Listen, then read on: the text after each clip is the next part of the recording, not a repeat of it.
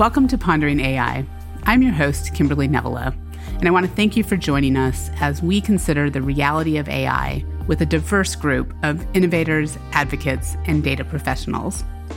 I'm so excited today to be joined by Henrik Sætre. Henrik joins us to discuss the interplay between AI, SDG, and ESG. And not to worry, we are going to define all those acronyms. But he is the head of the Digital Society and an associate professor at Austell University College. As a political theorist, he focuses on the political, ethical, and social implications of technology. So this is sure to be a mind-opening discussion. Thank you for joining us, Henrik. Thank you so much for having me. Look forward to this. So, Henrik, tell us how your current interest in the sustainability impacts of AI has come about. That's a good question. Well, you mentioned kind of my background is in political philosophy, right? So it doesn't automatically make sense that I'm doing work on sustainability and AI. But I've been working a lot of environmental ethics previously. So I kind of had developed courses on politics and environmental ethics, for example, politics and environment. So that's been part of my background and sort of the ethics background. Then a couple of years ago, I started kind of combining an old interest in programming and technology with the work I do in political philosophy. So I started working using the theories and frameworks from political philosophy to better understand the impacts of technology. So that was kind of a fruitful marriage of two previously very separate interests. But then I've also kind of worked as a sustainability consultant. So I was in KPMG for a couple of years, worked a lot of ESG advisory related things. And that also kind of opened up new ways to approach the business side of things that I hadn't had that much of before. So it's been a marriage of three different things, I think: the environmental ethics, the political philosophy, and then also kind of the sustainability consulting work. I'm finding that a lot of folks in this space are pulling together these very diverse backgrounds and working at the intersection of them. And that's where a lot of these really interesting perspectives and helpful perspectives have come about. So perhaps before we jump into some of the SDG discussion or ESG, we can start off a little philosophically. As you know, a lot of these AI techniques, and especially things like machine learning, deep learning, they thrive on homogeny. They thrive on sameness. So the more frequent and consistent a pattern, whether that's what we buy, how we socialize, how we write, the better able an algorithm is to detect it, to model it, to make accurate predictions about what comes next. And this can be a source of great efficiency. It can be very useful. It can also promote or nudge us towards a level of conformity that's a little uncomfortable and maybe undesirable, and sometimes narrows or restricts our viewpoints, our perspectives, even our individuality. You had some really interesting research, and you made this statement, and I actually wrote it down verbatim because I thought it was just so striking. You said, an over-reliance on a machine-like approach to science limits human experience, which I think is a similar point, but I think a bit broader than what I started with. So can you tell us a little bit about the thinking behind that and what the real ramifications of this limitation are? Perfect. I love that you picked up on that. I love talking about those kinds of aspects. I think that some parts of human life can easily be datafied and turned into data, quantified, kind of measured, put into these machine learning algorithms and be used to predict and guide us and understand society better, right? So we use variables everywhere to understand the world, to collect data, search for patterns. But not everything is translatable into data, I think. So that's what I'm getting at in kind of what I do in phenomenology, working with human experience. How does it feel walking around the woods, kind of meeting the gaze of someone interesting, for example? Those kinds of things, those kinds of aspects of being human is relatively easily lost once we kind of get into this dealing only with what can be measured, right? So we kind of end up measuring behavior. We kind of end up observing behavior, measuring behavior. And without really noticing, we often proceed from that into kind of thinking that everything is behavior. Everything, kind of only what can be measured matters in a sense. So I think we get into this kind of behavioralism in a sense that a lot of critics of, Zuboff and surveillance capitalism, for example, she kind of pulls on that behaviorism as kind of a problem with this approach, but also kind of Arthur Koestler and Maslow and a lot of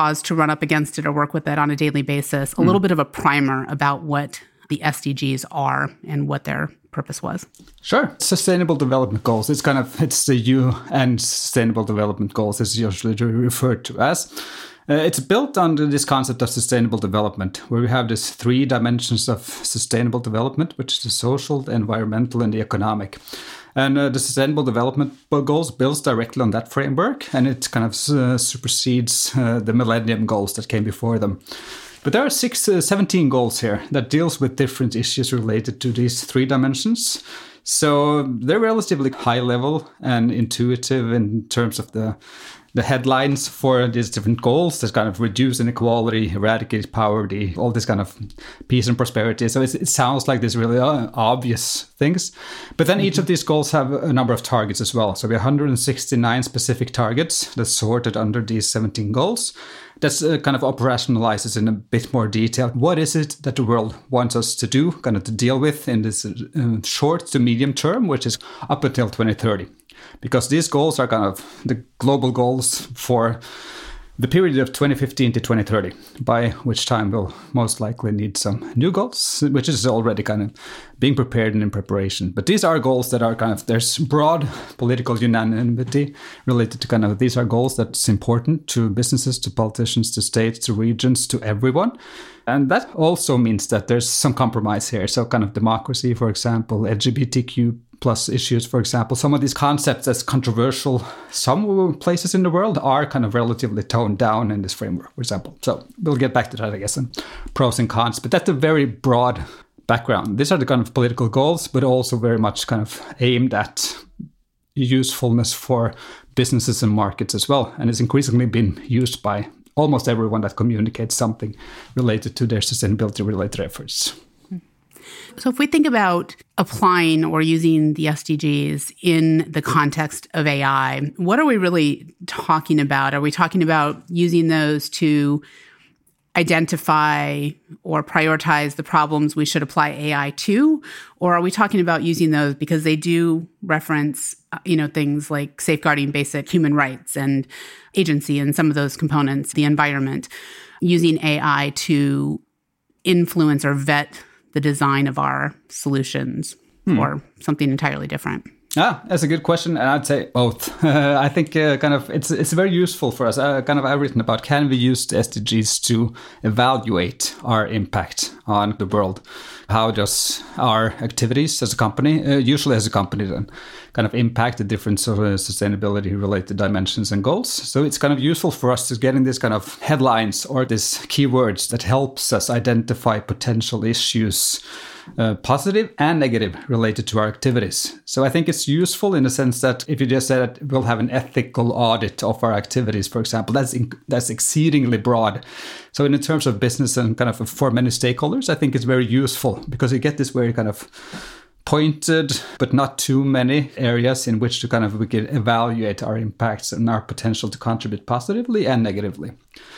But definitely also for developing things and for finding avenues for potential impact of technology, for example.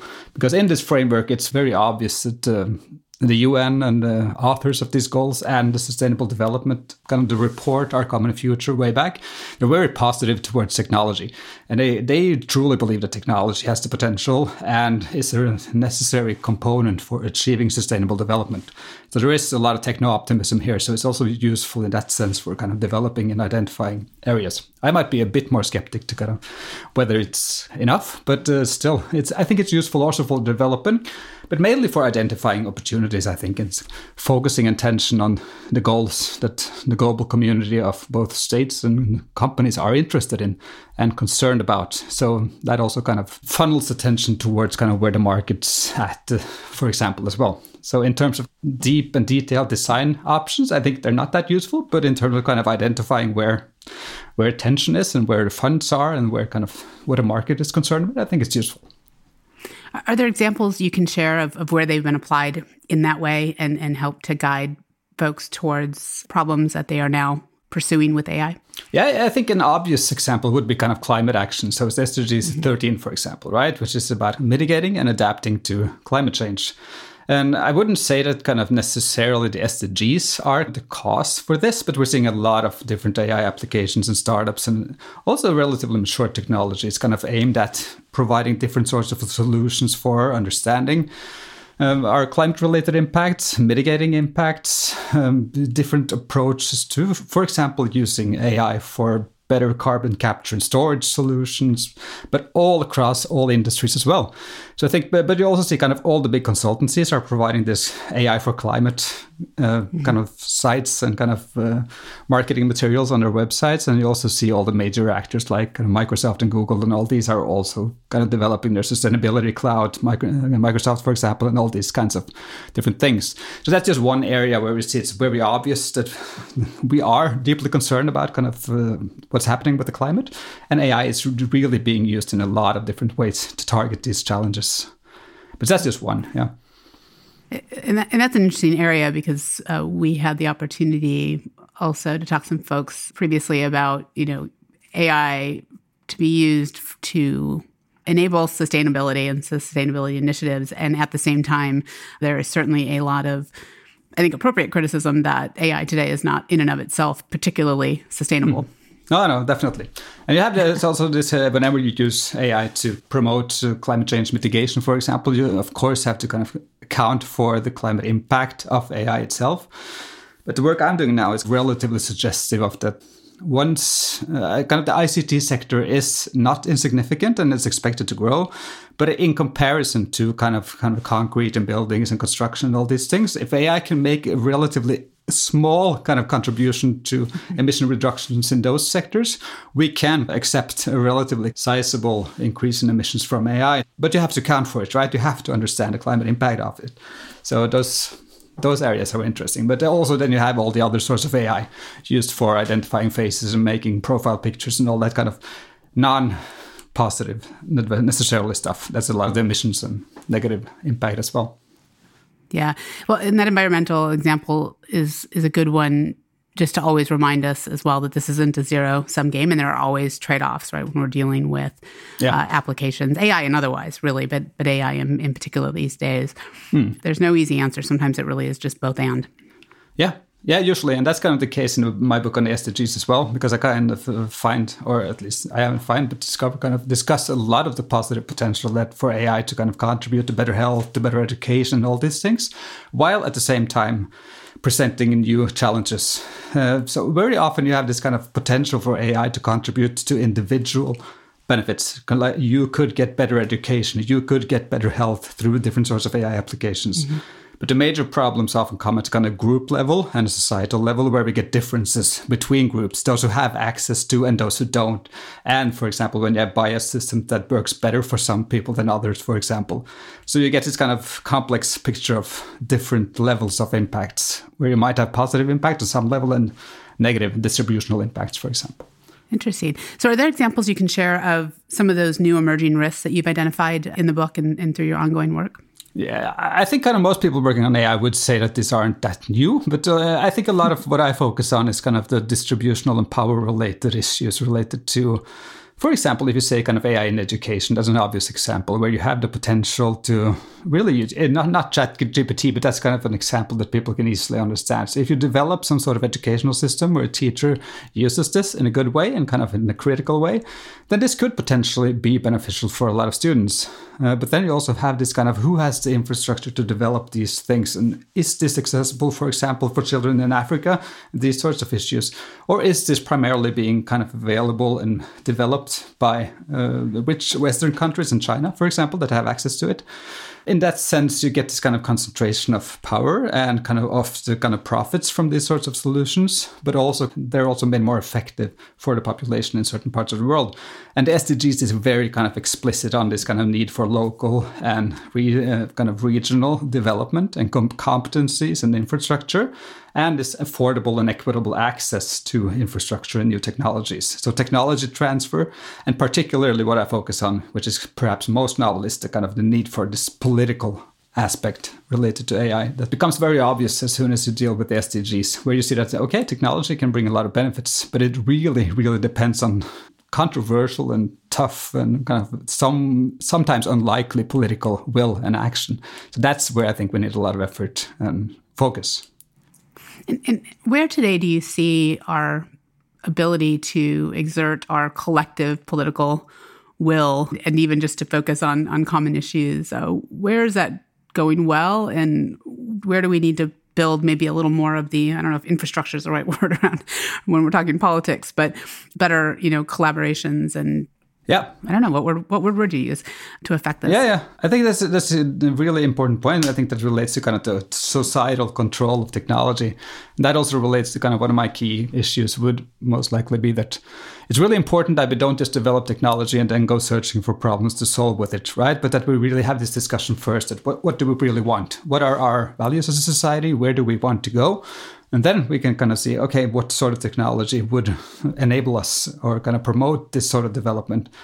But that requires relatively a very high level of competency and foresight on the democratic engagement side, but especially politicians and regulators, right? They really need to understand these technologies and engage actively with them. And the regulators and kind of the domain of law is really crucial. And I think it's a problem when the technology sector has most of this competency and has really tight ties and a lot of effort spent on lobbying efforts, for example, towards regulators and politicians, creates this sort of imbalance that could be problematic because that they tend to be most interested in kind of efforts to self-regulate and kind of having an ethical checklist and saying we're ethical, kind of keep your hands off, we're doing good, we can deal with this ourselves. But I think we don't see that much democratic engagement in these sorts of processes. And we're seeing efforts around the world. Of course, in the EU, for example, we see the AI Act, the Digital Services Act, for example. But that's also relatively technocratic if you want to kind of look at how does this come about. It's not really through grassroots movements and stakeholder engagement and involvement, right? It's kind of... So I think that's an area of really huge importance, which means we need AI literacy and we need to focus more on kind of democracy, kind of how to revitalize and make it relevant in a new sense. Tell me if I'm thinking about this the right way. When we think about this, and I could see that organizations could potentially go down with good intent, I'm going to assume good intent, go down a path of assuming that AI to support or that is supportive of the SDGs or just more global philosophies are by definition only those applications that they would categorize as AI for good, things that are specifically applications or programs that they've intended to promote, support, extend, maybe social or environmental justice. And that strikes me as perhaps too limiting viewpoint because it allows us to then not be thoughtful about how do we deploy, maybe it's an educational application or a chatbot that's intended to, whether they do this properly or not, expand access to knowledge, to not necessarily think about how does this play out or what's the accessibility worldwide if it's not under explicitly the banner of something that is a quote unquote AI for good initiative. Yeah, I think that's a really, really good point. And that's also something I kind of write a lot about because you have this isolationist approach to the analysis of technology that deals with kind of, we have this new product, it has this kind of, what are the implications of this product in particular related to, for example, these individuals. And then you could definitely show that there's huge potential for good here. So we label this AI for good and we say this is SDG 4, this is good education, AI for good education, and we're done, right? So I definitely agree that there's a danger in that and that we need what's called kind of an integrated or more holistic analysis of these different ramifications and how these systems are part of this socio-technical system that's much broader than each different application and each different system. So I definitely share that concern and a lot of what's being done, both in sustainability world in general, with kind of greenwashing and this kind of just putting all these colorful boxes of the SDGs right on websites and saying we're doing good. It's really easy to abuse them as well. So I really share that concern. And I think it's really important to kind of get that another level of analysis in whenever we talk about, is this a good solution? And kind of force attention to these sorts of different evaluations. What are the questions we have to ask if we say that this is AI for good, AI for education, for example? And that's what I try to do in that book. I have this list of questions, kind of pros. Can we say that this is a good thing for education? If it does this, yes, sure, then you can check some of these boxes. But you also have to answer the critical questions on the other side of that box, which are, does this apply equally to all? This is accessible for all groups, these different questions. So I think it's really important what you say there. And it's far too easy to kind of abuse this and just use it for greenwashing if you want to, in a broader sense.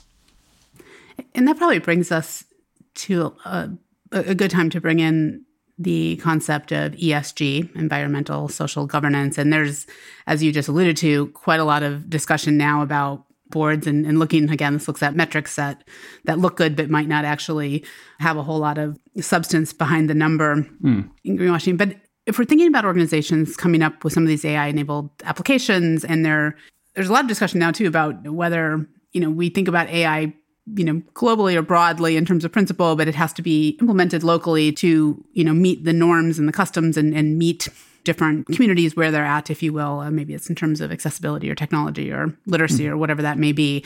Again, good intent, it seems, based on what we just said, that could be a way for us to kind of give ourselves a way out, right, of having to address broader issues, particularly with digital technologies that are so scalable and can really go almost anywhere. But it also begs, I think, a question of whether corporations, whether they're big or small, should be expected to be social agents. Is that an appropriate expectation? Is that something that we should be pushing? No, I think we shouldn't. Definitely shouldn't. I think history has taught us a lot. And I'm reading Thomas Hobbes and Machiavelli and all these things from kind of political theory. My view of human nature is relatively skeptical.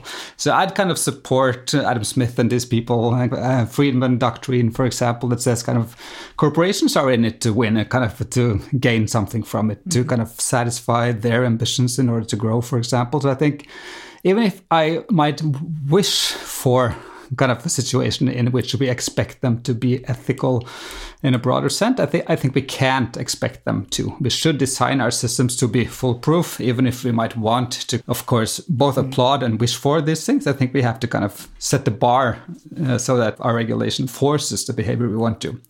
So that if we kind of make good regulations, we can try to achieve the kind of goal of Adam Smith, which was that the baker does good not from the goodness of his heart, right, but because he wants to make money, right? But because if our institutions and our regulations prevents kind of the worst ethical bads, and we make kind of sure that we get ways to reward the behavior we want, so I think that's a much better approach than hoping for ethical behavior on the part of corporations, because I think that wouldn't really, and we won't really get there anytime soon, even if we want to. And there are some good companies, but these are really, really exceptional. You have Patagonia, for example, is kind of often the one kind of example of this kind of we are in it to do good, right? Most others aren't, and I think that's fine. But we have to make sure that we have frameworks for reporting and disclosing information that makes shareholders able to punish those that don't do good, right? That do exceedingly bad things. We have to prevent that in some sense, and that requires information, which brings us to ESG, for example, and those kinds of attempts to kind of quantify and disclose and report on these issues that relate to ethics in the society and the environment, for example. And you've said there's some lessons to be learned for when we're evaluating AI and applications and trying to both hold companies accountable for what they're putting out in the world, but also provide some mechanisms for them to think through and be mindful about how they develop, specifically about some of the ESG protocols. You said there is some momentum potentially that are good lessons learned. So could you tell us some of the lessons learned, from ESG that can be applied in the case of AI as well? Yeah, sure. I kind of, this is something I'm working on now, which I made what's called kind of the AI ESG protocol, for example. But that's mostly an attempt to kind of fix some of the holes or blind spots in existing frameworks. Because one concern of mine is that you can make an ESG report, kind of check all the boxes and have all the criteria met, but you're not really dealing with any of the key issues related to the problems generated by AI. Because they're too non-specific, and they often only have this kind of quantitative indicators on very high level and not broken down into kind of the technologies used, activities used, and these sorts of things. And you don't really deal with issues of power and structure and all these kind of concerns baked into the SDGs at all. So you can check all the boxes and you can score really high on GRESB, and you can fill out your SASB and TCFD, and you can use GRI, all these things without ever having to deal with and really explain the sustainability related impacts of AI. So what I did in one article was look at kind of Google and Microsoft's ESG reporting, sustainability reporting, for example. And they have this part that's quantitative, and that's really non-informative in terms of understanding the AI ESG impacts. And then they have this kind of qualitative part where they kind of brag about everything good they're doing. We have this AI for good environment. We share our technology with these, and it's really unsystematic, and it's too easy to kind of just brag about what you're doing that's good without really having to being forced to disclose information related to the potential negative aspects. So that's what I write about in this AI ESG protocol, an attempt to kind of have this tiered approach to ESG reporting, but you have this one kind of higher level that's applicable to all companies, which goes to overall greenhouse gas emissions, board diversity, and having a purpose in your strategy. All these things that applies to everyone. But then we have the tier 2, for example, and tier 3 level reporting that's more detailed on sector and even kind of activities. So that would be one way I'm looking at potentially solving and approaching these issues, because I think companies using that approach would be able to have better structured information, being forced to disclose more of their relevant impacts in a way that's good for both them and stakeholders, because it's more transparent and it's easier to compare and it's easier to kind of easily understand what's going on in the company, both the risks and the opportunities. So it's markets will reward also kind of those that have good capacities and do good things and have good governance and these sorts of issues. So a market incentive probably even trumps political incentive, right, when it comes to that. Yeah. Now, does this tie it all back to the conversation we started with about the risk of over-relying just on what we can quantify? So when you're talking about this, is it safe for us to assume that when we're talking about not just adding additional metrics that we can calculate with, data points you can collect, but adding rigor around the qualitative qualifications? I'm having a bad alliterative morning here, but asking questions that are not necessarily have a quantitative answer that we want you to answer qualitative, but having a template, if you will, or a structure for what questions you want to ask or to respond to? Yeah, exactly. That's exactly the point. And I think what I try to do kind of in that is a tentative approach that kind of just tries to get at the problem, where I think there's a lot of indicators we could have that's quantitative and that's useful and that could be used in this kind of when finance companies try to compare a ton of different companies. They want the quantitative stuff. They want the indicators and rankings and kind of percentages, right? Because they don't have the time to go into all the kind of gory details of all companies. But I think kind of complementing that with just what you're saying now is what I'm trying to do, to have the key indicators that are qualitative, that requires a short and brief response related to kind of how we're dealing with stuff, where you can find stuff, how we integrate stuff, how we govern, what sort of governance structure we have. Those are non-quantitative stuff, but they don't really require or shouldn't be kind of answered through pages and pages of text either, right? So it's easy to have this kind of middle approach to some of the reporting by just asking the right questions and making it really easy to find the information those interested stakeholders are looking for. And does responding to this or integrating that rigor or even just the process of asking these questions, does it integrate nicely into existing compliance domains or risk management domains? Is this a separate ethical domain, or is there some overlap, but some very distinct things when we're talking about AI that we need to develop? I could see this becoming somewhat overwhelming for folks. So, or saying, hey, we do this already in this sort of other context. Yeah.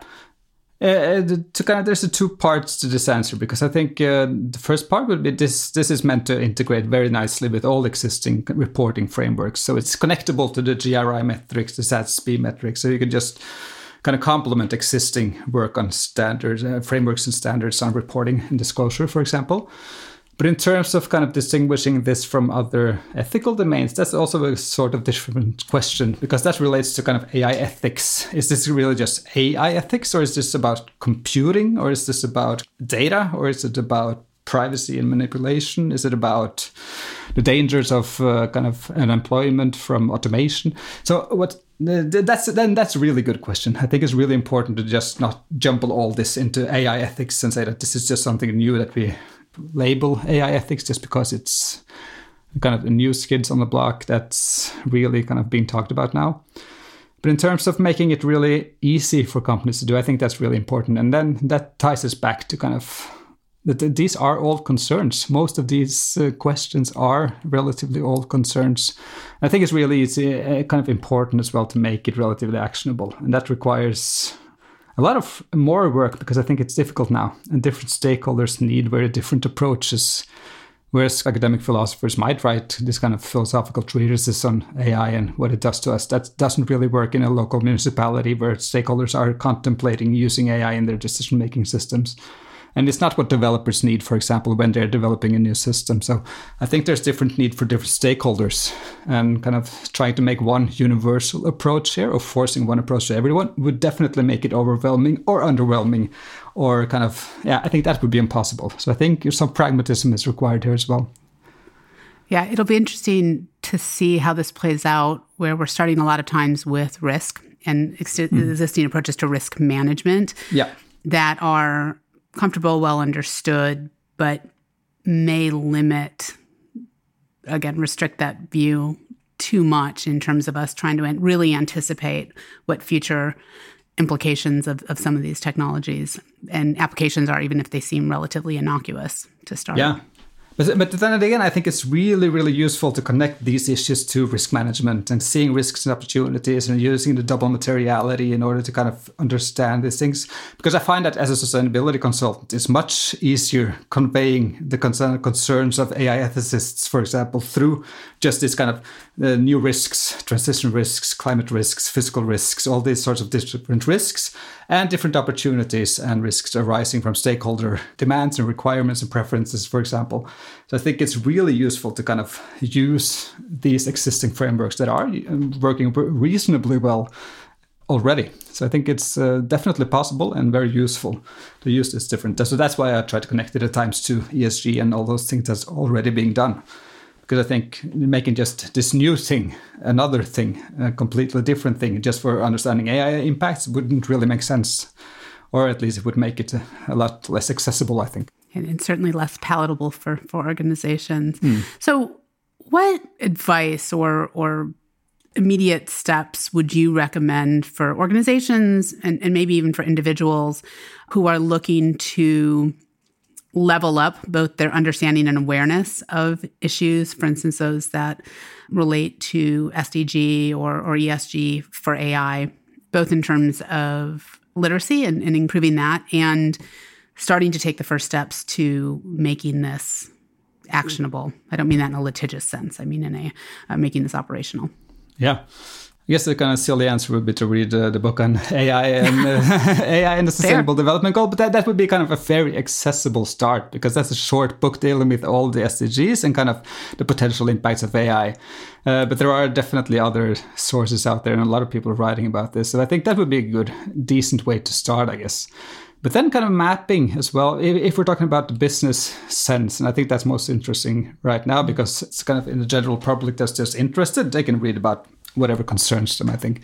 But when businesses are trying to kind of deal with this, they can have a look at kind of what are our capabilities in terms of gathering data, developing this software, kind of using software, what sort of activities do we have, and kind of what are our capacities, and then trying to map out these different potential activities in relation to, for example, the SDGs. I think that could be a useful and very easy exercise to just start contemplating. Okay, we're doing these things here. This relates to kind of this inequality aspects, for example. This relates to health, definitely. But what could be the downsides to this? So I think it's relatively easy, but it's also kind of definitely beneficial to get someone that's a little bit experienced with working with these things and how the terms are used, for example, kind of what this means and implies. Of course, get someone to help in that process if you want to, but I think it's just useful to kind of get the board together and do this anyway, or get some different levels of the organization together would be my benefit, the kind of advice, definitely. To get some technical people, get some of the strategic people together and discuss, for example, through the SDGs, because that could be just a tool for making it easier to sort and have some talking points and doing these sorts of things. And then when you run into issues related to kind of, okay, this could be a potential impact, then you can start reading up on the kind of details and the different things. That could be an easy way to start, at least. And it has the benefit of being discrete. There's a set of categories. You can say, yes, this category would apply or wouldn't apply, move on to the next one. Yeah. This might apply, then look down the level and use it almost, I mean, not to, someone may think this is using this somewhat informally, but even just as a form of inspiring critical thinking and brainstorming way up front in the process. So and I think that wouldn't necessarily become kind of a state-of-the-art sustainability report, or kind of, you have to develop that further, of course, and you have to get some assistance if you're not really familiar with what these things need. But as a start, I think it's good. And I think it's really important to understand that this is not just a precautionary measure and trying to make sure you don't do anything wrong, right? Because this is a really good way to identify opportunities, both for developing new things and doing new things, but also to communicate what you're already doing. And a lot of people are discovering that through this process, that, we were actually doing a lot of good stuff that we didn't really know or that we couldn't really communicate. So it's really useful in that process as well. Excellent. So use it to identify new opportunities and to highlight the ones you may be working on that the rest of us are not yet aware of. That's fantastic. Well, thank you, Henrik. I really appreciate you sharing your insights into how both SDG and ESG can be used to positively guide our collective journey with AI. Really enjoyed the conversation and hope we can get you back. Thank you very much, Kimberly. It's a pleasure being here. Excellent. All right. Now, in our next episode, Chris McLean, who is the global lead for digital ethics at Avanade, joins us to talk about, you likely guessed it, digital ethics. So he's going to share his perspectives on trust and why we must all think beyond ourselves in the age of AI. Subscribe now so you don't miss it.